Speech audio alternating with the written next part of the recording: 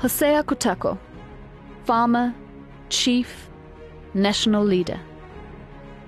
Komumbumbi Hosea Kutako was born in 1870 at Okahurimehi near Mount Echo.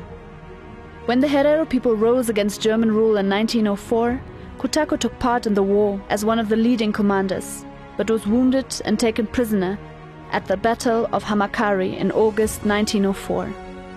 He survived the imprisonment and further hardships, and when the Germans were defeated in World War I, he emerged as the leader of the Herero remaining in Namibia, with the blessings of Chief Samuel Maharero, who was not allowed to return from exile in Botswana.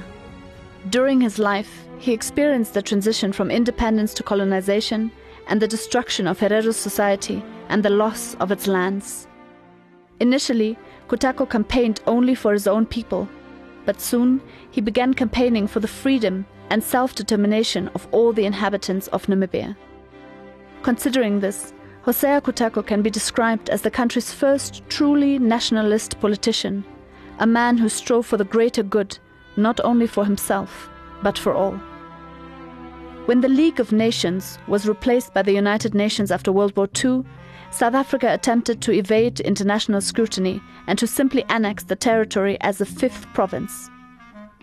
Chief Hosea Kutako realized that this was no more a matter of defending the Herero alone, but a national issue, and joined forces with other leaders and with the international community.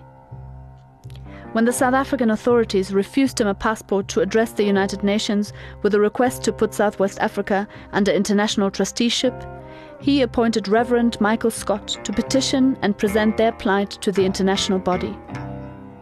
The prayer, with which he sent Michael Scott to New York from Okahandja on the 26th of August 1947, became one of the classic expressions of the Namibian struggle. O Lord, help us who roam about, help us who are being placed in Africa and have no dwelling place of our own. Give us back a dwelling place. Chief Kutako frequently signed petitions together with other traditional leaders such as Captain Hendrik Samuel Witbooi. His authority was derived from the traditional leadership, and when popular-based political independence movements emerged in 1959-1960, he was not always in agreement, but never disavowed or discouraged them.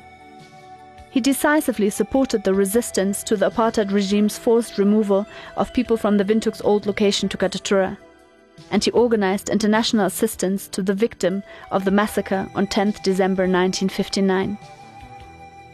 Although he came to Windhoek when his duties required it, Chief Kutako lived and farmed since 1925 at Toasis in the Aminus Reserve. This is also where he died on 18th July 1970, and he was buried at Okahandja.